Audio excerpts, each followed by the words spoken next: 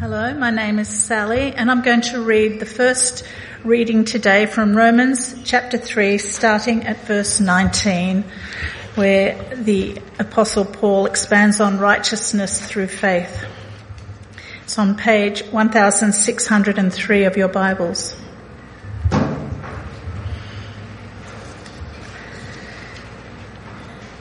Now we know that whatever the law says, it says to those who are under the law, so that every mouth may be silenced and the whole world held accountable to God.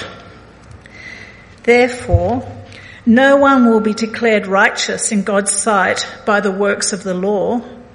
Rather, through the law, we become conscious of our sin.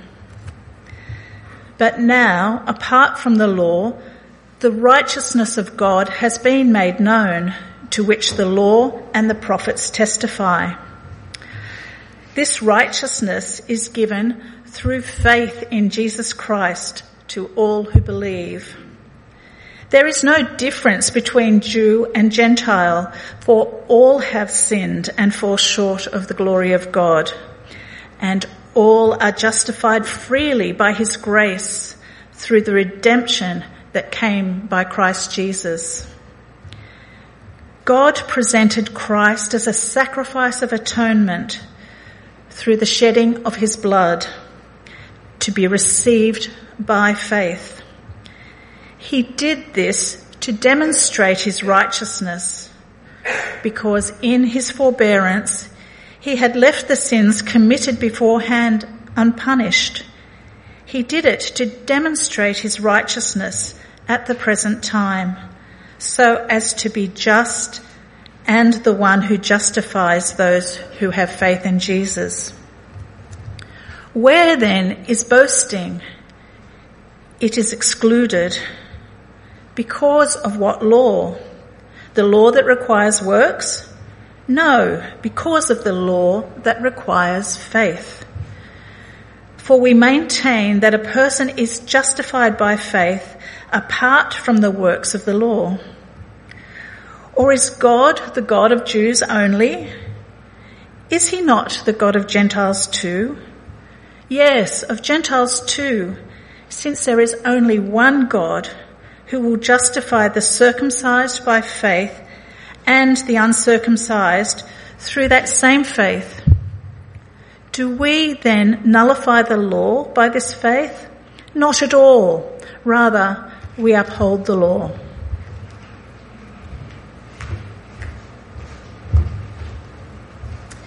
Let's continue reading chapter 4, starting at verse 1. What then shall we say that Abraham, our forefather, according to the flesh, discovered in this matter? If, in fact, Abraham was justified by works, he had something to boast about, but not before God. What does Scripture say? Abraham believed God, and it was credited to him as righteousness. Now to the one who works, wages are not credited as a gift, but as an obligation. However, to the one who does not work, but trusts God who justifies the ungodly, their faith is credited as righteousness. David says the same thing when he speaks of the blessedness of the one to whom God credits righteousness apart from works. Blessed are those whose transgressions are forgiven, whose sins are covered.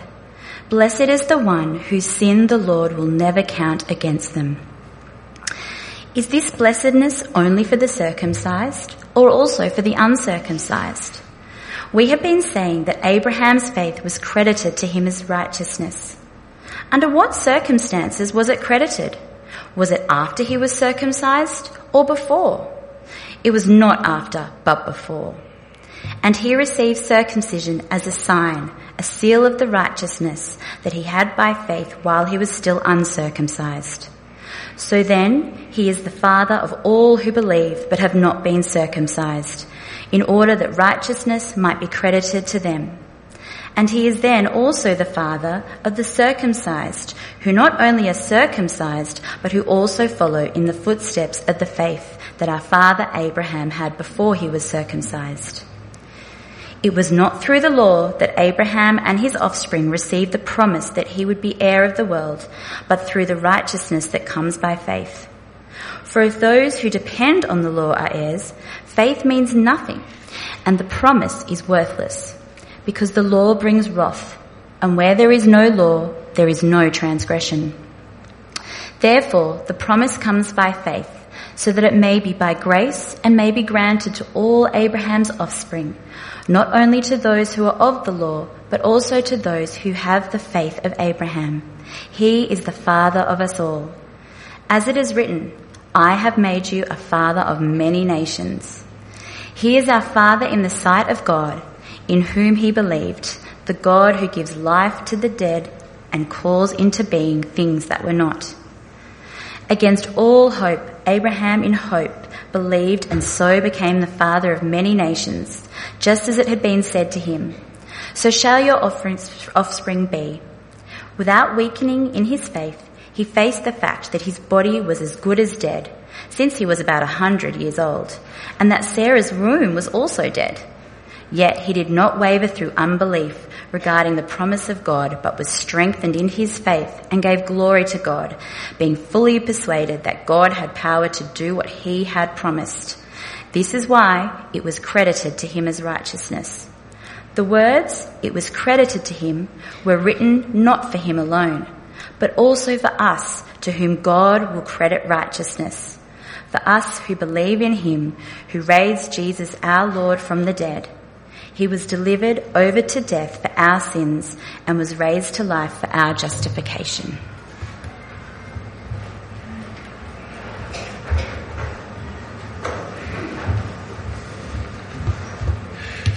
Good morning. If we haven't met, my name's Tom. I'm one of the ministers here.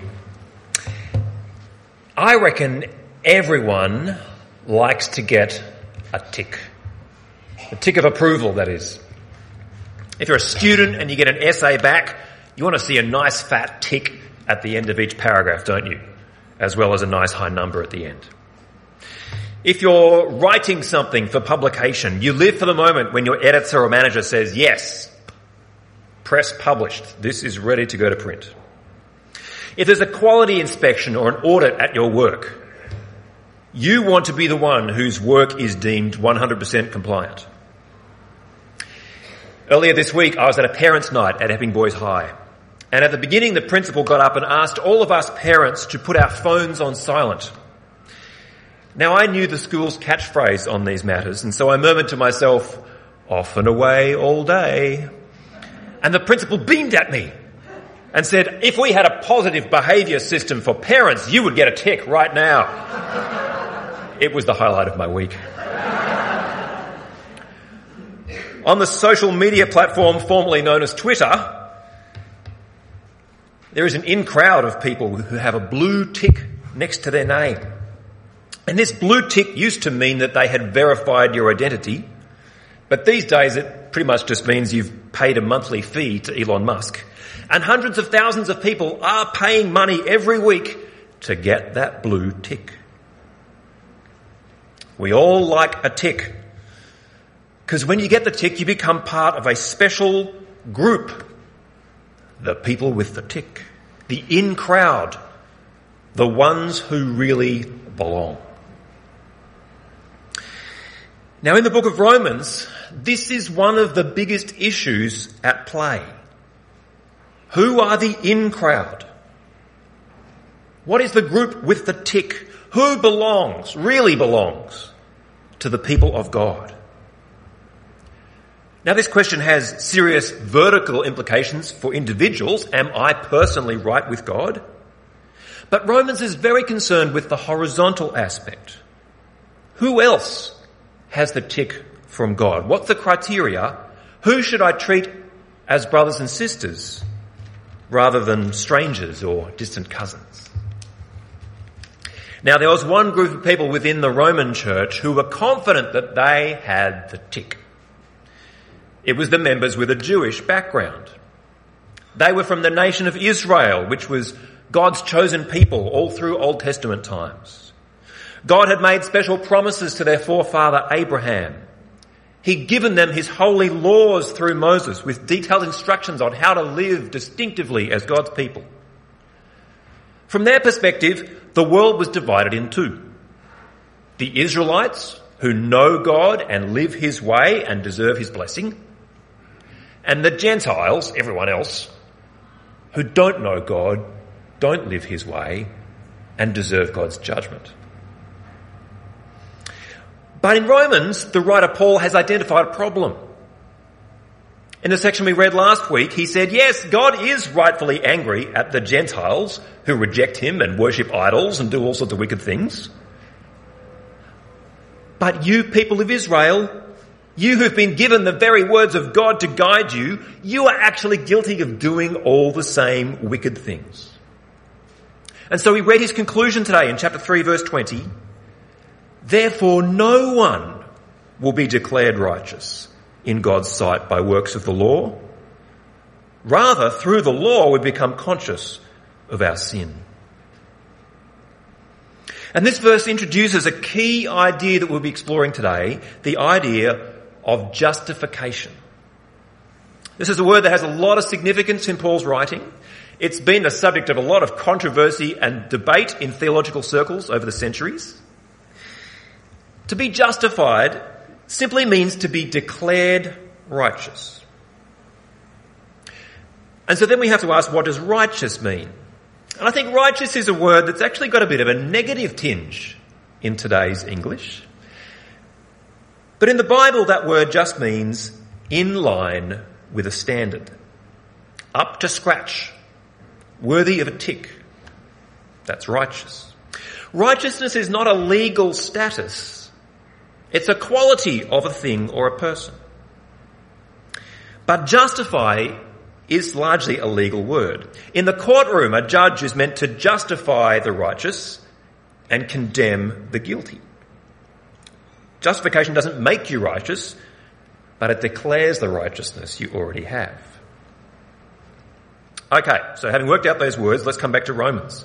Paul says no one will be declared righteous or justified in God's sight by the works of the law. And that was a shock to his Jewish readers. They assumed that because of their religious knowledge and their performance, they were the in crowd, the people with the tick. But this accusation from Paul actually raises a bigger question. How is God going to do the right thing? It raises the question of God's righteousness.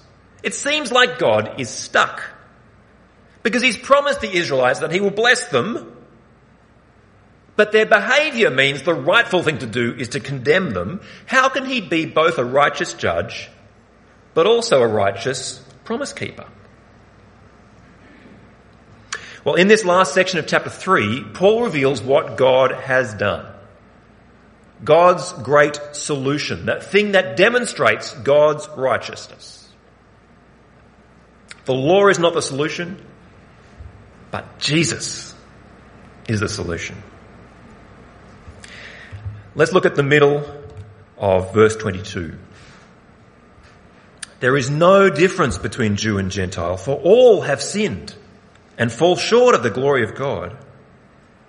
And all are justified freely by his grace, through the redemption that came by Christ Jesus, who God presented as a sacrifice of atonement through the shedding of his blood, to be received by faith.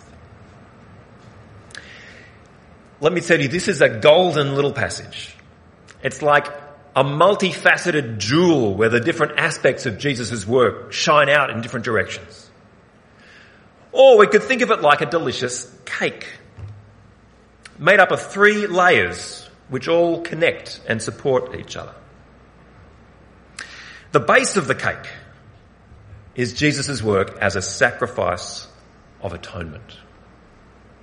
The Greek word here actually links us back to the Old Testament sacrificial system. In that system there was a special tent called the tabernacle, the place of God's presence where sacrifices were offered. And in the centre of the tabernacle was a sectioned off area called the Most Holy Place. And in there was the Ark of the Covenant. And the top of the Ark was called the Atonement Cover, or Mercy Seat.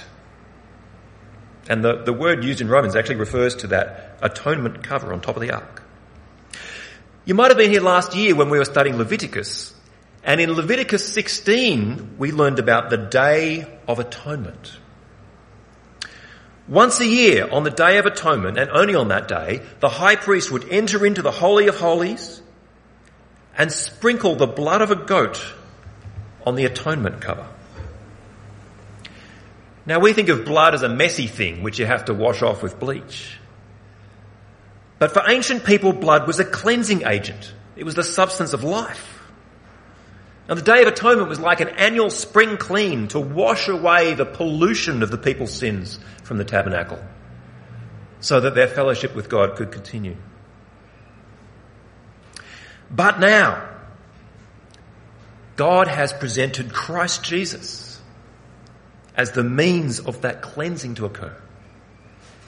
Now, his blood is what washes away the pollution of sin, not just for one more year, but for all time.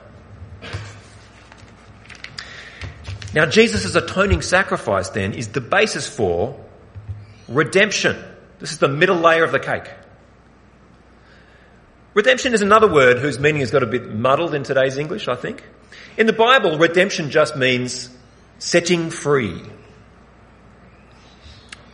The Lord redeemed ancient Israel out of slavery in Egypt. In ancient times, if you ran out of money and you owed an unpayable debt, you'd often end up in slavery to the person you owed the money to. But if you had a rich family member, they could come down to the slave market and redeem you by paying the price. You were then free from your slavery and free from your unpaid debt. Earlier in Romans, Paul said Jews and Gentiles alike are under the power of sin. Not just guilty of committing sins, but under the power of sin, enslaved by this force. But now, Jesus has come, and by his sacrifice, he sets people free from their sins. He brings redemption, freedom. That's the middle layer of this delicious cake. And that supports the top layer of the cake, the icing if you like. Justification. In God's law court, on the great judgment day, when the full truth about our lives is revealed, every one of us is worthy of condemnation.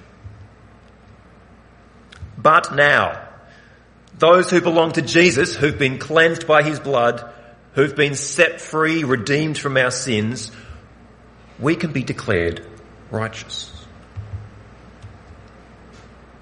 We don't have any righteousness that comes from our own performance, but we can be justified based on who we belong to. The King who died and rose on our behalf. This is the opposite of what we all deserve. That's why Paul says we are justified freely by his grace. It's God's generosity in Christ that means we can be declared righteous, not our worthiness or our performance. And this is true no matter what your background. You don't receive this generous gift from God by obeying the law of Moses or by adopting the Old Testament Jewish markers or having the right family background. No, the saving work of Jesus is received by faith. Now, this is a delicious cake.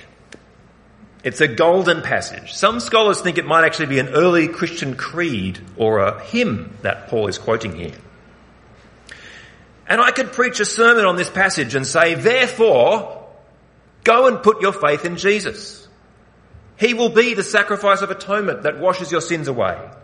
He will set you free from your sin and guilt. In him you can be justified before God. In him you can experience eternal life rather than eternal destruction. And if you're not yet a follower of Jesus, I do want to urge you to do exactly that. Reach out and get yourself a slice of this delicious cake.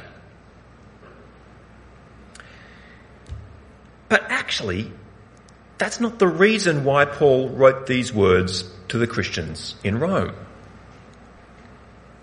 They had already put their trust in Jesus. So why did Paul serve them this delicious cake? He shows us two reasons, actually. One is in the middle of verse 25. God did this to demonstrate his righteousness, because in his forbearance he had left the sins committed beforehand unpunished. Paul is explaining that God hasn't swept away the sin of his people, hasn't swept it under the carpet. No, he's made a way for it to be dealt with, so he can keep his promises and be a righteous judge. But there's a second reason why Paul gives us this rich description of Jesus' work.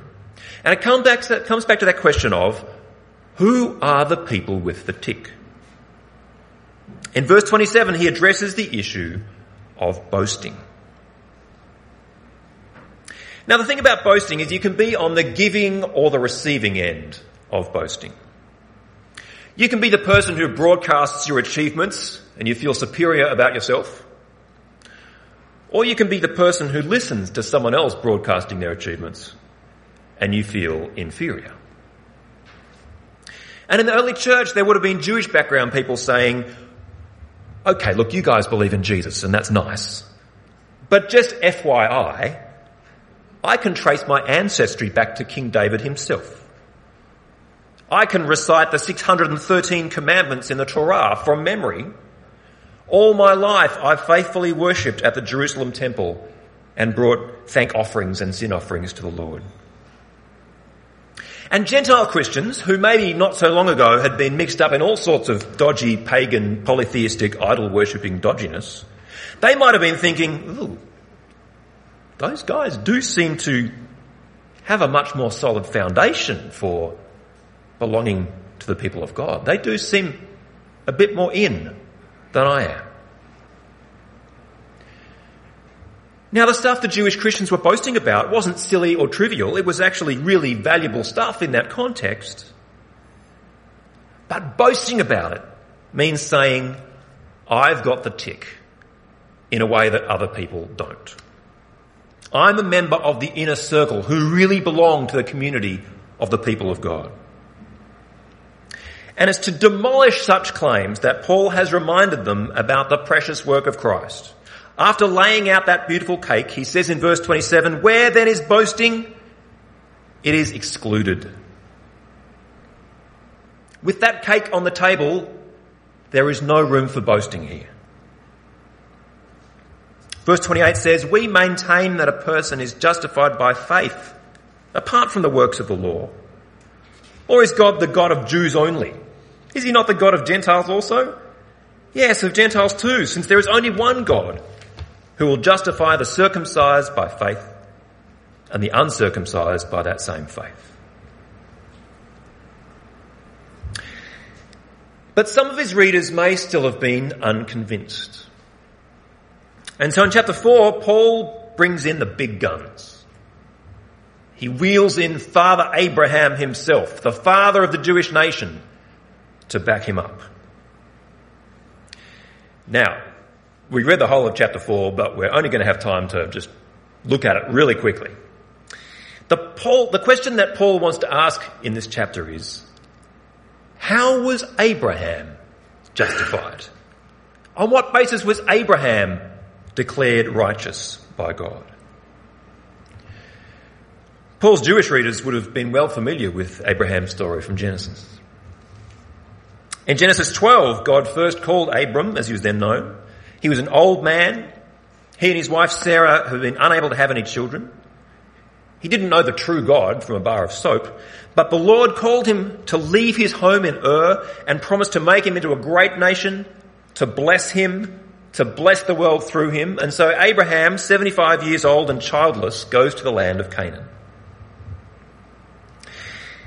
The Lord repeats his promise in the next chapter, I will make your offspring as numerous as the dust of the earth. Time goes on. Abraham gets older, still childless. In Genesis 15, the word of the Lord comes to Abram, do not be afraid. I'm your shield and your great reward. But Abraham is afraid. He says, Lord, how can this work? I'm still childless. But the Lord doubles down. Come outside, look at the stars, see if you can count them. That's how many offspring you will have. Abraham is still old, still childless. But it says in Genesis 15 verse 6, Abram believed the Lord, and he credited it to him as righteousness. Now we need to watch out for this word credited. That word has got a kind of a new meaning in the age of internet banking, of like zipping some money from your account to mine. Let me just tell you, there was no internet banking in Abraham's time. The Bible's not talking here about a transfer of righteousness, because righteousness is not a liquid that you can just send through a tube. No, the Bible is talking here about Abraham's faith being counted as righteousness. Some of the other translations bring this out a bit more clearly. At the point where he trusts God, Abraham is declared righteous. He is justified. He is given the tick. He is declared to be up to scratch. Now, 2 chapters later in Genesis 17, the Lord gives Abraham a sign of the covenant that he's making with him, the practice of circumcision. And that became a distinctive symbol of Jewishness.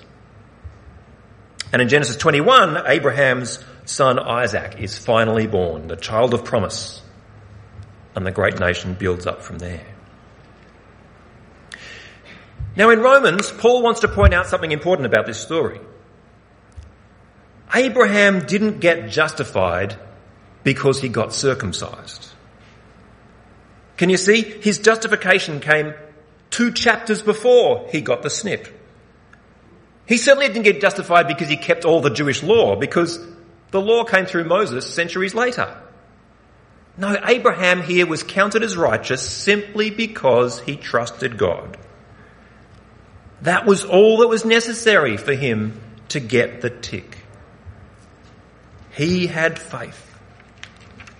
And this is a lesson for us.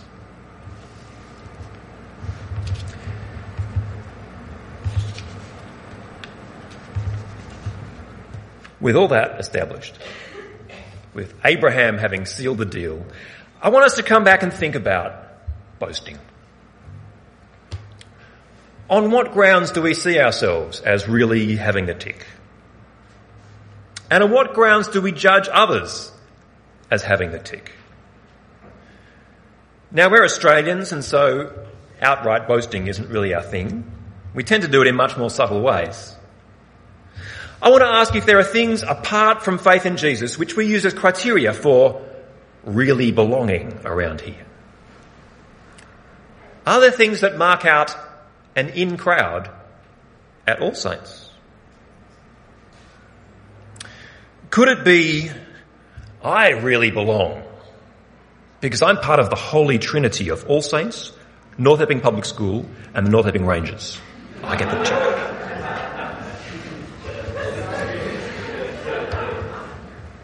Could it be, I don't really belong around here because I live outside North Epping? You laugh. But some of you are not laughing. Maybe it's I really belong here because I've been to Bible study every week of my adult life, even when I had 3 screaming babies in tow. Maybe it's I don't think I do belong here because everyone else seems to have their life together, but I've got some serious mental health issues going on. Maybe it's I don't really belong here because of my age. Maybe it's that person doesn't really fit in around here because they don't know how to read or they have a drug addiction. These thoughts can creep in. But the Bible says a true understanding of what Jesus has done will exclude all boasting. There is no place for it. Is God the God of well-educated, lifetime church-going North Epping residents only? No, he is the God of the whole earth who justifies all kinds of people through faith alone. The writer Tom Wright says, the message is simple. All who believe in Jesus belong to the same family and should be eating at the same table. That is what Paul's doctrine of justification is all about. Now I want to finish with a story from far, far away. You might remember the Rwandan genocide of 1994. In Rwanda, in East Africa, members of the Hutu tribe carried out mass murders of the Tutsi tribe. Between 500,000 and 800,000 people were killed in 100 days. At one town called Ruhanga, a group of many thousands of Christians had gathered for refuge. They were from various denominations: Anglicans, Roman Catholics, Pentecostals, Baptists and others. According to the account of a witness at the scene, when the militias came, they ordered the Hutus and the Tutsis to separate themselves by tribe. The people refused and declared that they were all one in Christ. And for that, they were all killed. These people understood justification by faith and its true implications. They demonstrated that powerfully to the world. So let's be a church that does the same.